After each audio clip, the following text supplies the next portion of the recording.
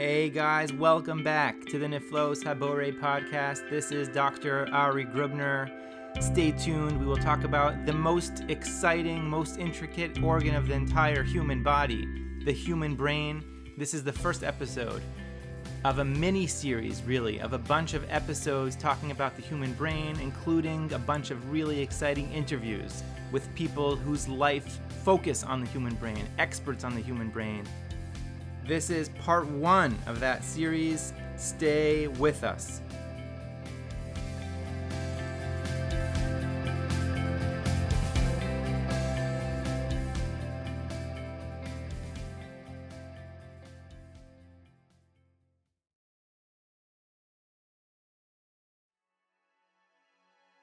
Doctor, the nurse says to you in the emergency room. There's a 78-year-old woman in room 33. She just came in. She says that about an hour ago, she noticed the left side of her face drooping. Her husband noticed it too. Well, you think to yourself, should probably go check this out right away. Hello, ma'am. I'm the doctor here in the emergency room. What's been going on? Well, I was just having dinner with my husband.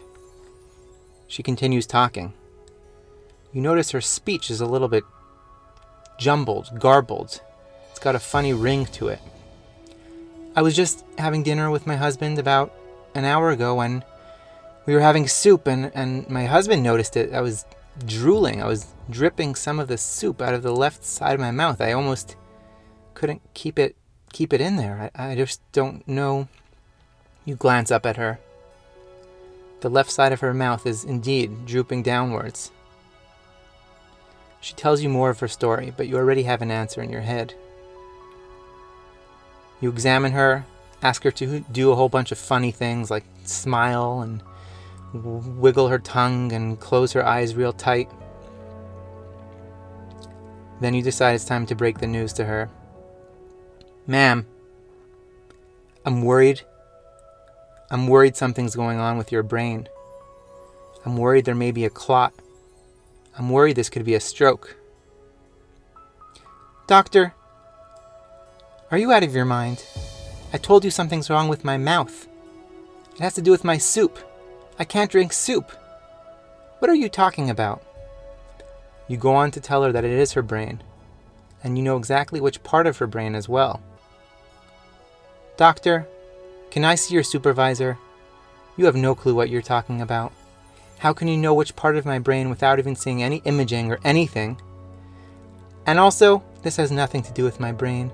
Like I told you, I'm having trouble with my mouth. It's the left side of my mouth. You walk out of her room. You urgently call the stroke team. In your head, you pray that she'll be okay.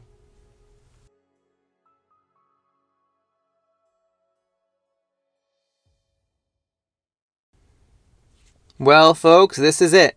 It is time. I think it's finally time to talk about the brain. The chief. The captain. The pilot.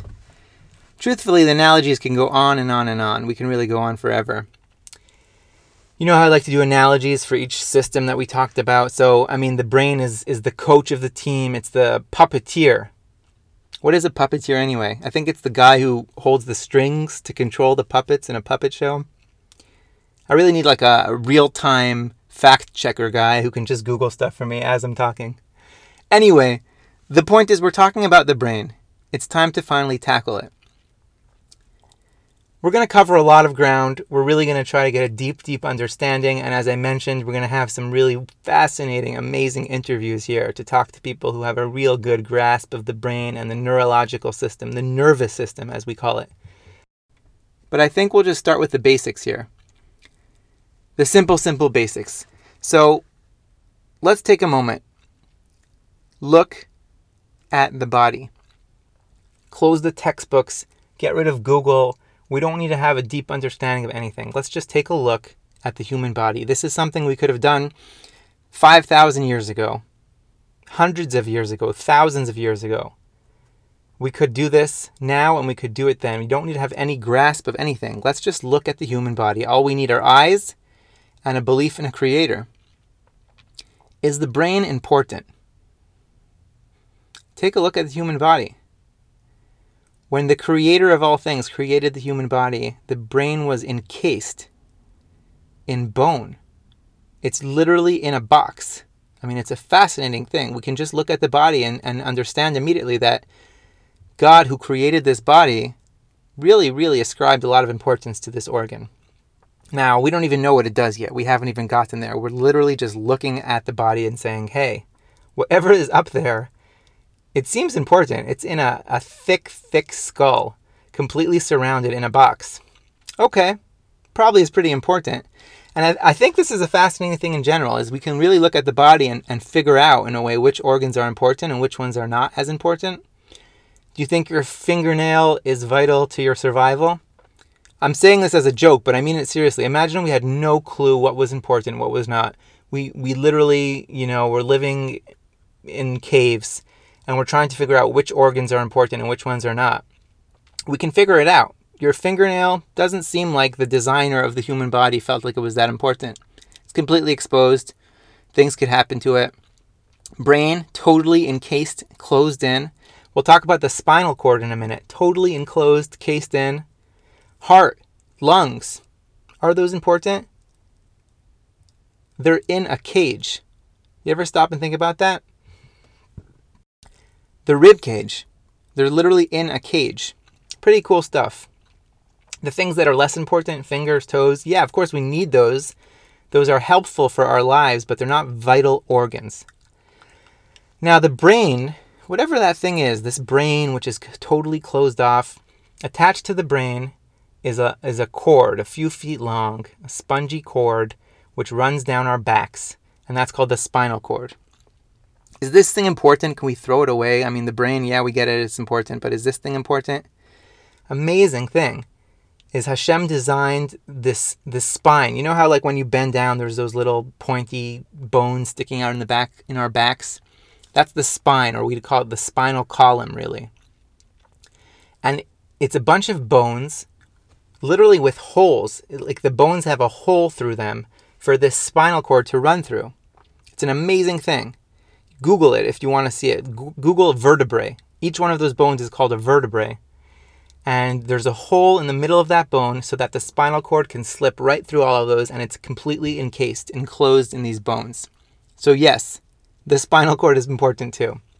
The spinal cord is the connection between the brain and the rest of our body. We'll talk more about that. But what's super fascinating is the spinal cord. It's this cord running down, it's connected to the back of the brain, and it's running down our backs. And really, Hashem could have created just a strong tube, a bony tube, like a paper towel roll type of a thing in our backs with the spinal cord running through it. And that would have been good protection, right? But the thing is, think about it.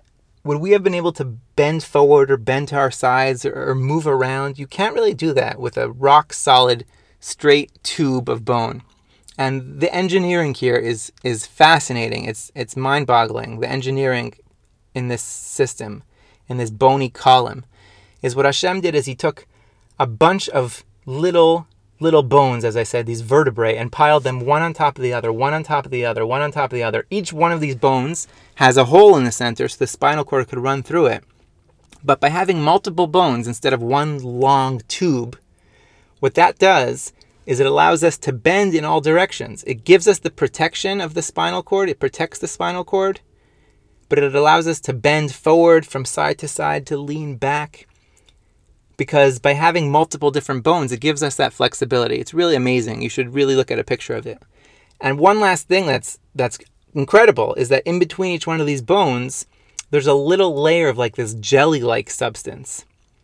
And what that does is it's a shock absorber. So that when I jump off my stairs, I jump 2 feet or I jump in the air to catch a baseball or something and then I land, all those bones don't come crashing into each other and crack each other. Between each one of those bones is a layer of really like a shock absorber, of like a jelly-like substance, which allows this incredible, the engineering here is just mind-boggling. So yes, brain is important, spinal cord, important. Now, let's talk about what the brain does. The first thing I want to talk about is one of the roles of the brain is the motor center. Our bodies are motors. We do actions. We move, right? Everything moves. Our fingers, our toes, our knees. We can bend stuff. We can move all around. Every single movement that we make is a muscle contracting. It's a muscle getting smaller. So when I move my pointer finger, it's a series of muscles that are getting smaller and contracting and allowing that finger to bend. When I move my elbow joint, when I walk, every single time something moves, the human body makes a move. By definition, it means there is a muscle contracting, meaning a muscle is getting smaller and allowing that movement to take place. The brain is, like I said, we can talk about different analogies for the brain. It's the chief, it's the coach, it's running the whole show. It's controlling everything. But I think for this purpose, to really understand the brain in how it controls movement of our bodies, and to also try to get an understanding of what goes wrong when people have movement disorders and get sick, I think the best mushroom is going to be an alarm clock. I don't know if it's as common. Do people still use alarm clocks? I still have an alarm clock. Even though I have a phone, everyone uses phones now. I still have like an old school, digital alarm clock next to my bed plugged into the wall. Maybe I'm old school in that way. I don't know. But picture it, right? Digital alarm clock next to your bed with the time, and you set your alarm and it plugs into the wall, and the old school buzzer.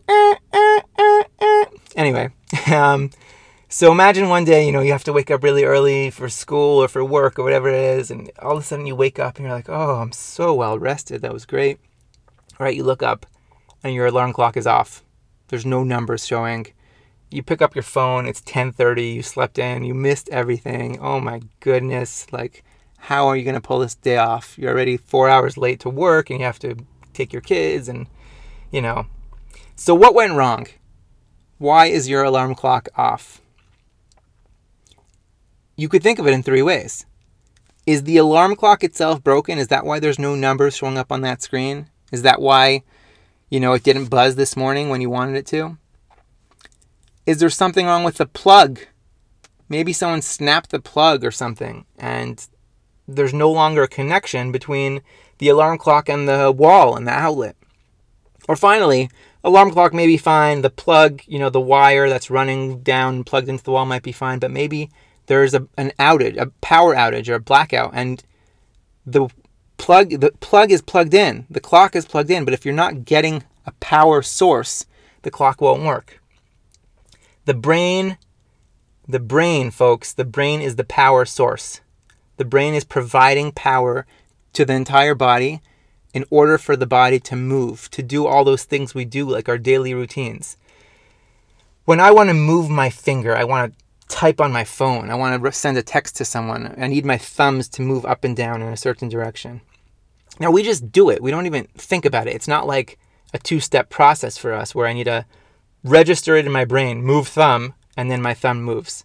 We just do it. But what's really going on, if you were to break it down, is that a part of the brain which controls movement, and specifically the part of the brain which controls movement of my left thumb, has to create a signal. It's literally an electric signal. I know this sounds crazy, and we talked about this a little bit with the heart, but it's literally electricity in the brain. The brain is a ball of neurons, of cells. It creates this like electric burst in that exact spot which controls the thumb. It sends the electric burst down the spinal cord, down my back, down these nerves, which are these like offshoots from the spinal cord, down to the muscle in my thumb, tells that muscle to get smaller, to contract. Boom. My thumb then moves down and types the letter H so that I can say hi to my friend, to send a pointless text, to just say hi, to waste his time. But that's really how it works. That's literally how it works. And when you start thinking about complex movements, like think about someone playing the piano, where they have to move both fingers on both hands at an exact rhythm, at an exact time, and play the piano, and think about what's going on in their brain every second that that's going on, is that there's a specific part of the brain which controls each and every movement. Now, this is kind of what I was talking about in that example at the beginning with the lady whose mouth is drooping. Doctors can figure this out by seeing which part of the body is not working, which part of the body can't move. It's the mouth. Is it the eye drooping? Is it the left arm? Is it the right leg? You can figure it out and say, oh, I know exactly which part of the brain had a stroke. I know exactly which part of the brain is having an issue. Because we in 2020, it's fascinating, but we have actually mapped out which parts of the brain control which parts of the body. We've mapped it out, and we know exactly where it is. So that when someone gets a stroke, God forbid, when someone has a stroke, we almost immediately know what is going to be affected.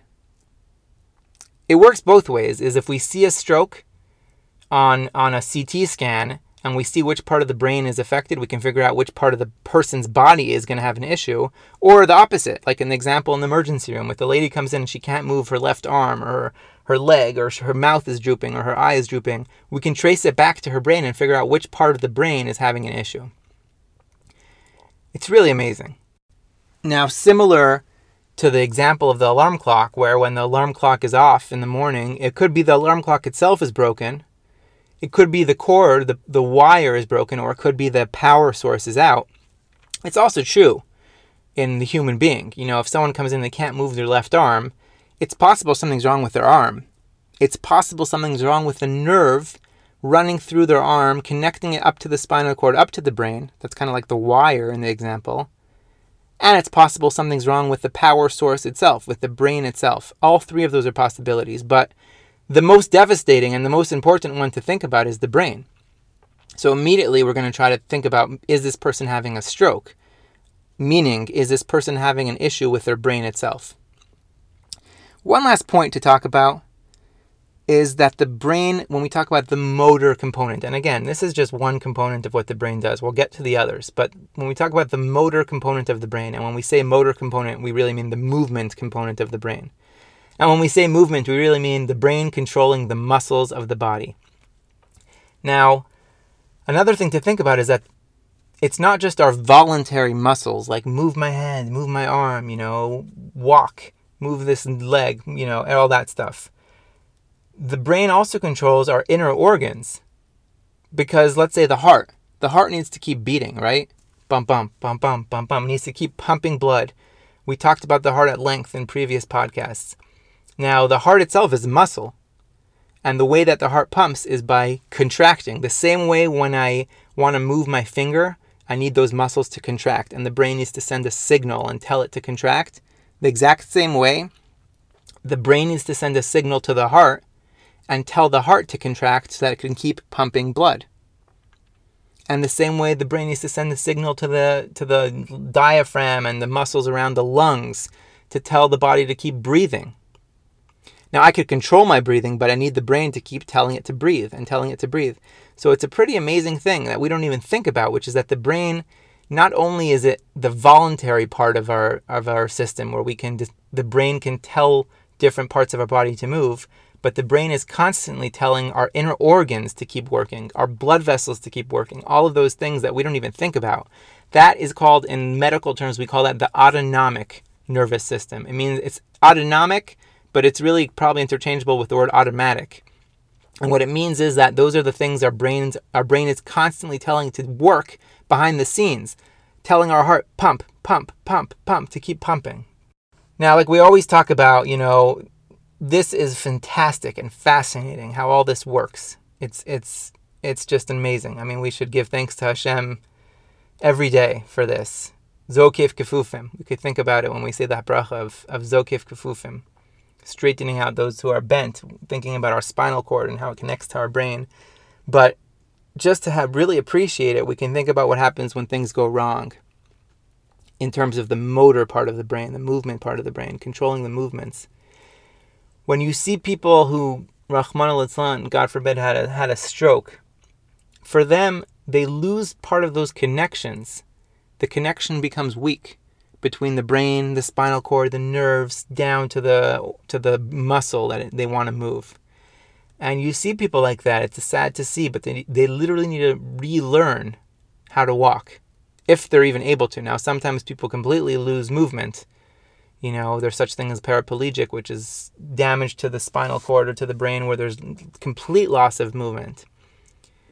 But even when someone has a stroke, let's say, and they're recovering and they're going through physical therapy, they're relearning how to do all these things, they lose that spontaneous ability to do it in a split second.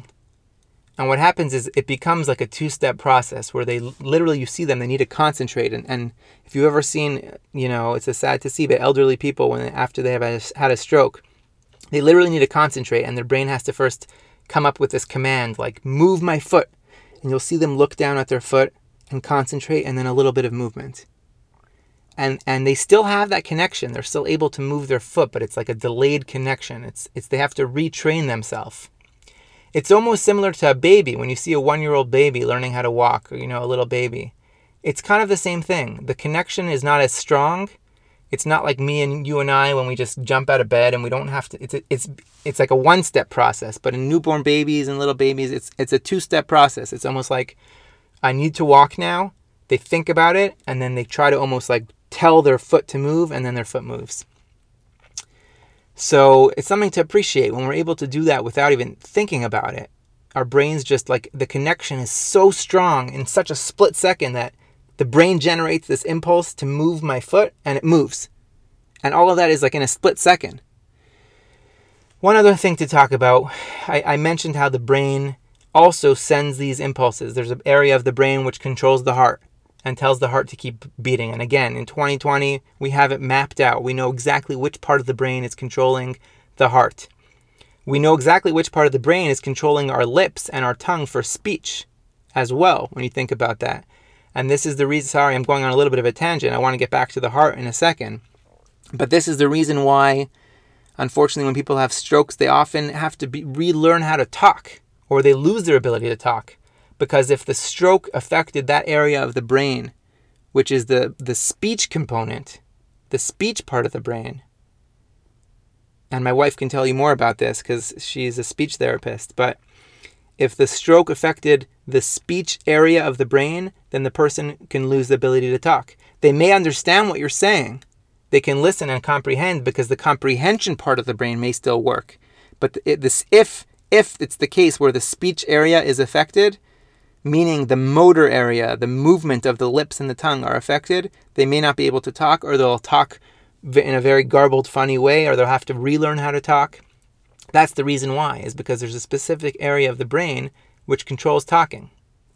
And again, Hodul Hashem Ki Tov, when you think about speech, again, my wife can tell you more about this, but I learned a lot of this from her. When you think about speech, think about b-m. Think about making the B sound and the M sound. And think about the position that your lips are in. B-m. It's kind of funny doing that on recording. But your lips are literally in the exact same position. Your tongue is basically in the exact same position. It's so subtle. The difference is so subtle between some different sounds that we make. And the fact that our brain is able to register and tell our lips to make a B sound instead of making an M sound, it's like so close. There's so many sounds which are so similar to each other, and the way that our brain can fire in a certain way to tell these muscles to move but not these muscles, it's so intricate and so deep. It's really amazing. Now, getting back to the heart. The brain controls the heart. The heart is a muscle. The brain is telling the heart, pump, pump, pump, pump. We have seen people. I had a patient recently in the hospital. Very sad. A kid who was in a car crash, had severe brain trauma, TBI, like traumatic brain injury, and a lot of issues. Very, very sad. But one of the issues this kid had, besides, not being able to move arms and legs, because if those areas of the brain were affected, then of course that's going to be an issue. But this kid's heart rate would like drop down into the 30s or 40s, which is very, very low. Very low heart rate. And it's very concerning. Now, why was that going on? This kid's heart wasn't injured when this kid was in the car crash. But sadly, what happened was the brain was injured, and the area of the brain that actually controls the heart was injured. So that brain, the power source, which is controlling the heart, if that's injured, even if the heart is perfectly fine, this is a young kid with a good heart, and no issues, no heart attacks, nothing. But if the power source is an issue, then the heart itself is not going to be stable. It's not going to be like a regular person, and it's very sad to see. So this is just one component. We're going to touch on other components of the heart. We're going to interview people of the brain, We're going to interview people who are experts on the brain, and we're really going to dive deep in. This is amazing. I'm so excited to be talking about this. Thank you for joining me. Hey, thanks so much for joining us today on the Niflos Habore podcast. This was part 1 of the mini-series called The Captain, delving deep into the brain, the nervous system, the spinal cord. Very, very exciting. We have multiple parts here with very exciting interviews. Stay with us. Join us next time on the Niflos Habore podcast. This is Dr. Ari Gribner. Thanks so much. Stay tuned.